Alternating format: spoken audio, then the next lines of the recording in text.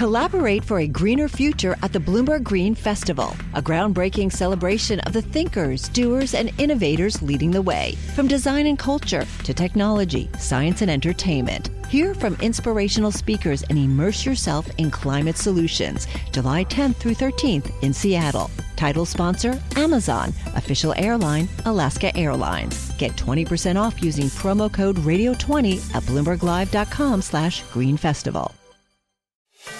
Welcome to the Bloomberg Markets Podcast. I'm Paul Sweeney, alongside my co-host, Matt Miller. Every business day, we bring you interviews from CEOs, market pros, and Bloomberg experts, along with essential market-moving news. Find the Bloomberg Markets Podcast on Apple Podcasts or wherever you listen to podcasts and at Bloomberg.com/podcast. You know, one of the areas of investments in these markets that continues to attract tremendous amounts of capital is private equity. And in a world where you've got a 10-year yielding 1.5%, people are looking for returns, looking for yield, and the asset class of private equity is one of those areas that continues to generate superior returns. Glenn Mincy, he's a national sector leader for private equity at KPMG. He joins us here. Glenn, thanks so much for joining us here. I'd love to get your maybe 30,000-foot view of the private equity space, and I'd love to get it in the context of pre-pandemic and maybe kind of where we are now. Give us your thoughts. Thanks, Paul. Yeah, and in the area of impact investing, specifically in ESG, I'd say that before the pandemic, private equity had been active in responsible investing. But looking back, I think there was maybe the naive sentiment that COVID was going to stall or halt progress in the space. But the social impact of the pandemic really accelerated the industry's awareness of environmental and social issues, and it really pushed that intersection of ESG-related issues with financial return. And if you look at the drivers, sorry, Paul. Go ahead. Glenn, this is Kaylee. Nice to speak with you. So if they're pushing more toward ESG, where specifically? Where are investments being made? Well, if we're talking about the new economy, we're all looking at angels on the head of a pin to determine what that new economy is going to look like. And we often say that, COVID, that after COVID, tech was a horizontal across all asset classes. And there's no question that impact investing in ESG are going to be integrated across the other asset classes as a horizontal in the future. And the areas that, if you think about it, they're changing. The PE funds they're actively looking at ESG, and it's a question of, for your energy funds, for example, do you shift your focus from traditional oil and gas or oil field services to the so-called transition companies that support transition to cleaner, more affordable energy like storage and renewables? You guys have looked at Oatly, for example, and other plant-based products, that continue to attract mainstream investor attention. And Oatly is actually, it's doing well, and it's a good example of where the consumer is willing to pay more for your product, for the beneficial impact that it has on society. Glenn, give us a sense of kind of private equity. What percentage of their invested funds are targeting ESG types of investments? It just doesn't seem like, I'm not even sure, A, how you define it, B, how you measure it. Give us a sense of how private equity is approaching that. Well, yeah, your point about measurement is actually a good one. The perception, mostly in the U.S., I guess, is that private markets have been slow to pick up on ESG monitoring and reporting because they figured that, getting that meaningful data from portfolio companies was a little too difficult. And there was skepticism about whether the market was ready to accept the costs associated with measurement and reporting. But that information is really so vital to being able to determine not only where you stand, but what you need to do in the future. And let's face it, right? Doing the right thing, it's imprecise. You need verifiable metrics and data and a uniform standard. And right now there isn't a uniform standard. There's no one standard to rule them all. But there's an opportunity to change that. And as a percentage, each of the largest, some of the largest funds, whether it's TPG, Bain, KKR, Blackstone, Carlyle, Apollo, they all over, whether before COVID or over that period of time, they all really invested significantly. Their funds are in excess of $1 billion each, and they're putting that money to work. Right. They have a lot of cash to deploy, right? Are there enough targets out there? I think, and as I said, before the pandemic, they've been active in responsible investing, and yeah, I'd say almost every day you look and there is, there's a $200 million investment here, there's a $1 billion investment there. Oatly was a terrific example just in the past 2 weeks of the IPO, Kaylee, I'd say there's a plethora of targets. Talk to us about returns, Glenn. ESG, I keep hearing how ESG provides superior returns. I'm very skeptical. What are you finding in the PE space? I guess you're touching on greenwashing, right, Paul? Yes. Yes. And here, let's talk about the elephant in the room. Fair or not, it's probably accurate to say that PE has suffered in the past from reputational issues, and not just in PE, but across all industries.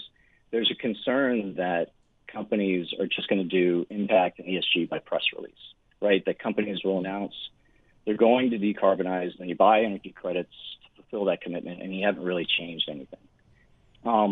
But I think I'd say the PE really sees value here, and the desire to contribute to a better world is certainly a motivator. That's truly a motivator. On a personal level, I know many of these heads of funds, and It's really clear to me that each of them fervently and passionately believes there's a moment in time to really make the world a better place. But they're in the business of making money. Yep.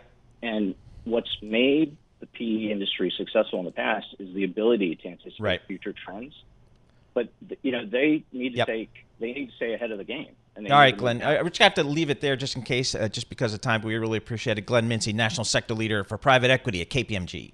Hi, I'm Ron Kraszewski, Chairman and CEO of Stifel. Financial advisors, if you're not growing your practice, you're losing market share. Stifel is a growing entrepreneurial, advisor-centric firm built for successful advisors like you. Imagine having the resources of the largest wirehouses and the support of the boutique shops, but none of the bureaucracy to get in the way of you serving your clients. At Stifel, it's your business, your book, your clients.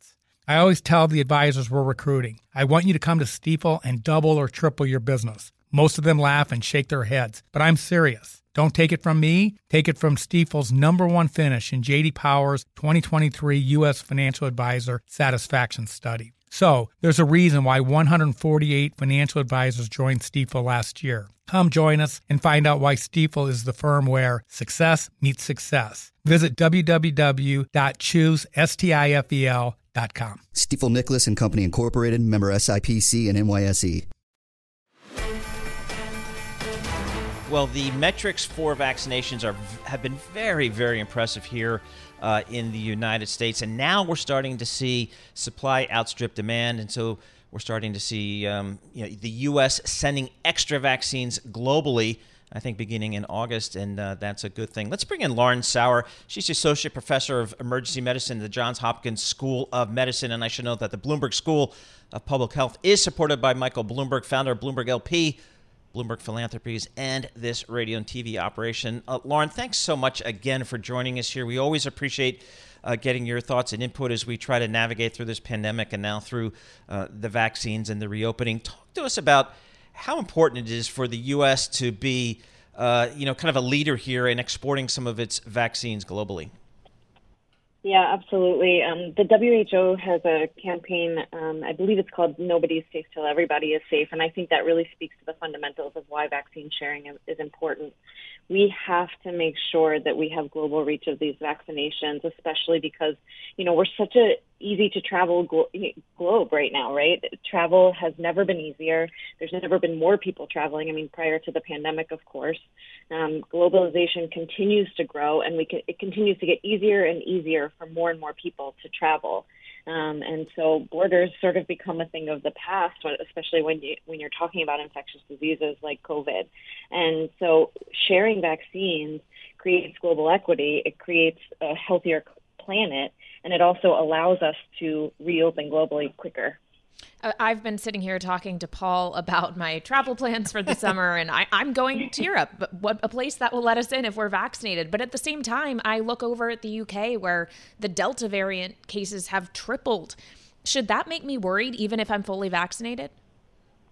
I think you're going to want to pay attention to what happens with the science as you get closer to your travel. We're hearing that the vaccines are still very protective, and I think we'll see more about some of these new variants like the Delta variant and how the vaccines work against them. Vaccine is going to give you protection, so perhaps you'll get, if you were to get infected, you might get a more mild illness or have asymptomatic infection, but the vaccines are protective, and that is a really important point that, when you're considering travel, you need to continue to remember. And again, the more people that get vaccinated in those countries, even if they see the variants in that space, that the protection grows exponentially, so we see more and more people get vaccinated, we are more and more protected.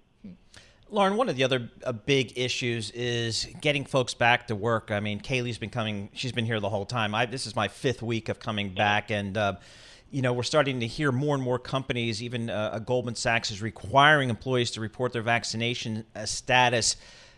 What do you think is the most responsible way for companies, or what have you heard or seen about bringing people back into the office? Yeah, I think it's been really mixed. I would love to see some more CDC guidance, some stronger CDC guidance around office workplaces and bringing people back. I think they've done a lot of work in the last few months on various areas that we needed guidance, and I think the workplace is a place where we could use some more information, some more, guidance as support. I do think we're going to see more and more places move towards what Goldman's doing. We're seeing a lot of higher education institutions doing this, a lot of academic medical centers doing this. We're seeing more and more places move towards requiring vaccination to come back. I think there is arguments to be made on both sides of the coin for this. So we don't have an approved vaccine. We have some really great emergency use authorization vaccines with tons of clinical data now that show that they're safe and effective. And I think we have vaccines moving towards approval. It'll be easier to require them once approval happens, but we have to give sort of space for people to make choices. I mean, that is what, this country is built on is that choice piece and that autonomy. And so weighing those risks and benefits very carefully, along with the autonomy of individuals and their ability to decide, is going to be a really challenging space in the next few years. And we're going to need to look to the CDC and the federal government to provide guidance in this space. Lauren, a lot of companies are targeting September for their return to office, and there isn't so much worry about how the summer's going to go. People seem pretty optimistic, but then people talk about what could come in the fall and the winter. Are we going to have to send people home again? Yeah, I think it's really the hope that we don't. It is definitely a possibility, I would say. We don't know what's going to happen as we move back into fall. We're still trying to understand the potential seasonality of this disease, of this pathogen. And so looking towards the fall, this will be sort of our first real experience of what a season might look like with a highly vaccinated population. So it's kind of a wait and see, which I know is not a particularly satisfying answer. But I think the hope is that we get enough people vaccinated. Perhaps we develop boosters if necessary, but we build the foundation so that we can keep things safely opened. And that is one of the goals of getting more and more people vaccinated. Lauren, thank you so much for joining us once again. We always appreciate your weekly discussions with us as we try to get more educated on this pandemic and on the vaccines and on the reopening. Lauren Sauer, Associate Professor of Emergency Medicine at the Johns Hopkins School of Medicine. And, of course, the Bloomberg School of Public Health is supported by Michael Bloomberg, founder of Bloomberg LP and Bloomberg Philanthropies. All right, folks, on the trading desk of Wall Street, this is how it works. You get a trader out there who's making money. He's got a hot hand, maybe a unique positioning, a unique strategy. You give that trader more capital to make more money for you, lest you risk losing that said trader to a hedge fund where they can generate even more returns. And that's what Credit Suisse was doing until it decided to pull back. And so, again, Credit Suisse back in the news, maybe not for the reasons it likes. Laura Benitez, leverage finance markets reporter for Bloomberg, joins us. Laura, give us the story at what happened at Credit Suisse with one of its star traders. Well, we tracked the story of Hamza Lusinga, who rose to prominence very, very quickly from a very young age. So he started off at on the trading desk, in the high-yield trading desk at Credit Suisse in London, and very quickly was promoted to head up that desk. And as you said, had a very unique strategy, made a lot of money for the bank, and was just a very, very big name in the market. It was a very attractive proposition for others as well, hence why he was big to Citadel. But obviously, Credit Suisse wanted him back. So there was a bit of a tug of war there, which was quite interesting at the end of last year and beginning of this year. However, the tables turned slightly in the last few months because of the situation at Credit Suisse at the moment and all the crises they're facing. They've had to dial back some risk, and therefore, Hamza's had to basically go it alone for now. Would this have happened had the Archegos blow up not happened? It's difficult to say because overall the strategy at the bank seems to be that they're just dialing back risk across the businesses, especially on the asset management side. So obviously, Hamza's fund and what he was trading in was, at times very illiquid, very, very high risk. And therefore that would be a fund that would just be deemed too high risk for the bank to even consider at the moment. Without the other crises developing, it's very hard to say how that fund would have played out. I mean, as we know from our reporting, he was fundraising throughout January and February, and he was poised to launch that fund in March. So it remains to be seen how that would have gone otherwise. It's really interesting, Laura. Again, I used to work at Credit Suisse and still know some folks there, and it just seems like they stumble from one issue to the next here. And now, we were seeing some reporting earlier this week about offering retention bonuses to managing directors as well as some rank and file people. How difficult, when you look at a story like you're reporting on here with your team, it must be very difficult for them to attract talent if they can't, really reward them and allow their traders to take a certain amount of risk to generate a certain amount of return. What's going on at Credit Suisse? Absolutely. They're dealing with huge reputational risk right now. And on one hand, they have to preserve that, and they have to dial back their risk and make sure that everything is, whiter than white in terms of their compliance strategies. On the other hand, like you said, they do have to retain talent. They've been leaking talent for the last 3-4 months, and they've been bringing in these retention bonuses to keep the very top and senior talent in place. But like you said, it's very, very tricky for them to balance that. I think it is a balancing act going forward. As we know from the story, Hamza was able to take on a huge amount of risk. He was given, up to 100 million to trade on, and that was just way, way above what other traders and his peers were doing. And therefore, that's one of the reasons why he was so successful. He had an edge on everyone else because he was able to take, twice the risk. So to be able to continue that performance while also reining back in the riskier parts of why that happened, I think will be very interesting going forward. So even if he's no longer there to take on that kind of risk, is Credit Suisse going to allow other traders to do that going forward? Or are we looking at a huge dial back here of the risks that they're willing to take? It's difficult to say because they haven't actually communicated anything specifically about this, but it would be hard to understand, I think, if that kind of risk appetite was to continue from here, because like I said, he was the only trader on, especially in Europe and London, who was able to take on that amount of risk. And the last few months has really, I think, demonstrated, some of the pitfalls of that. I mean, even though he made a lot of money for the bank, there was also a huge risk attached. And obviously, there was a lot of controversy behind some of his techniques too. So, I think it's definitely an interesting one going forward.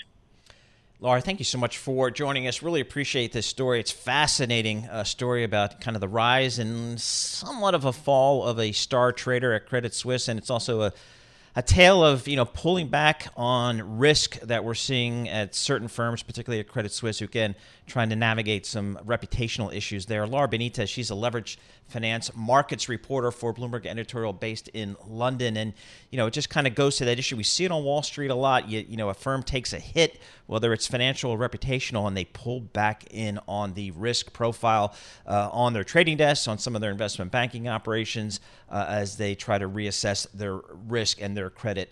Hi, I'm Ron Kraszewski, Chairman and CEO of Stifel. Financial advisors, if you're not growing your practice, you're losing market share. Stifel is a growing entrepreneurial, advisor-centric firm built for successful advisors like you. Imagine having the resources of the largest wirehouses and the support of the boutique shops, but none of the bureaucracy to get in the way of you serving your clients. At Stifel, it's your business, your book, your clients. I always tell the advisors we're recruiting, I want you to come to Stifel and double or triple your business. Most of them laugh and shake their heads, but I'm serious. Don't take it from me. Take it from Stifel's #1 finish in J.D. Power's 2023 U.S. Financial Advisor Satisfaction Study. So, there's a reason why 148 financial advisors joined Stifel last year. Come join us and find out why Stifel is the firm where success meets success. Visit www.choosestifel.com. Stifel Nicholas and Company Incorporated, member SIPC and NYSE. Looking at the markets again, a little bit of green on the screen. Not much going on, but certainly we have markets at or near all-time highs, and that's despite some concerns about inflation coming into this market that may prove a challenge for this economy and this market. Christopher Wolfe, he's a chief investment officer at First Republic Private Wealth Management. They have about $219 billion in assets under management. Christopher joins us. Chris, thanks so much for joining us here. Love to get your thoughts on this inflation question, which is certainly an area of debate for investors. Is it transitory, as Fed Chairman Powell would suggest, or is it something more that we need to be concerned about? What do you think? Well, I think there's a couple of things. First, it's really hard to disagree with the Fed and all their PhD economists and how they think about transitory. But I think the market's interpretation of transitory is what's going to matter. And I think the narrative is shifting a little bit, even though there's a lot of data to digest in the last couple of days. And in particular, what we saw for the 5 print on CPI yesterday, I think the market's going to shift towards defining how long is transitory. The market started with a narrative that was transitory means it'll be over in 2021. And I sense that's going to shift into 2022. And that's the problem. If the market thinks that inflation stays around longer, you get pressure, at least from the markets, on should the Fed be acting. And why would I believe that? Mostly because break-evens and inflation expectations for market participants are a lot higher than where the Fed says. So that's setting up this dynamic.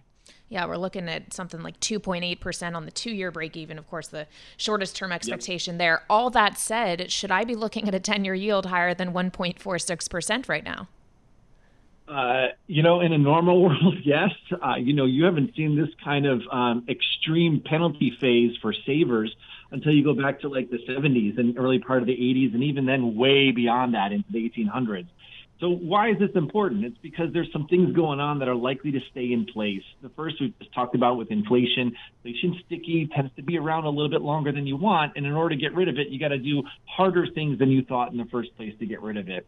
The second piece, though, is that there's just a lot of cash around. The repo markets are full of it. Bank balance sheets are full of it. And you know what? They buy lots of treasuries. So the idea here is that the excess cash that's in the system is going to get put back into treasury markets. And that's a little disconnected from fundamentals. Normally, I would say that if you have inflation and economic growth in the 4 or 5 or 6 range, the 10-year bond should be about that as well. But we're not going there anytime soon, as long as all this cash sitting on the sidelines needs to be put back into the treasury market. So, Chris, a bunch of my business school buddies and I, we were chatting just recently about our kids. How are they going to generate the returns on their savings and on their investments that we've enjoyed since we graduated business school in 1991? And it's really, really tough to think of an environment where they can achieve what we were able to achieve as we look at our 401ks now. What are you suggesting to your clients here as a longer term portfolio construction to generate returns that can support them 20, 30, 40 years hence?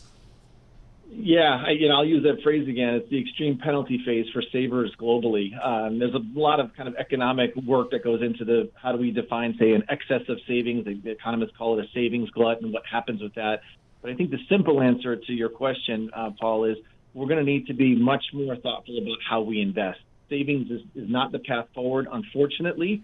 At least for the next 10 years, maybe more, it's going to be more about investing and choosing how you invest. And from our perspective, I think the big shift that's underway is, a stay-at-home, stay-in-the-U.S. only strategy has worked well in the last several years, but a more global strategy is going to be, I think, more appropriate for investors over a longer period of time. That's item number one. Item number two is what's happening, which I think is a benefit for investors, is that private markets are now mirroring public markets very well. public equity, public credit, public real estate, private real estate. You get the picture.